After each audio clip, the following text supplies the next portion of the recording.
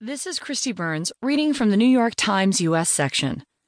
State Department understaffing is likely to linger into 2018 by Gardiner Harris.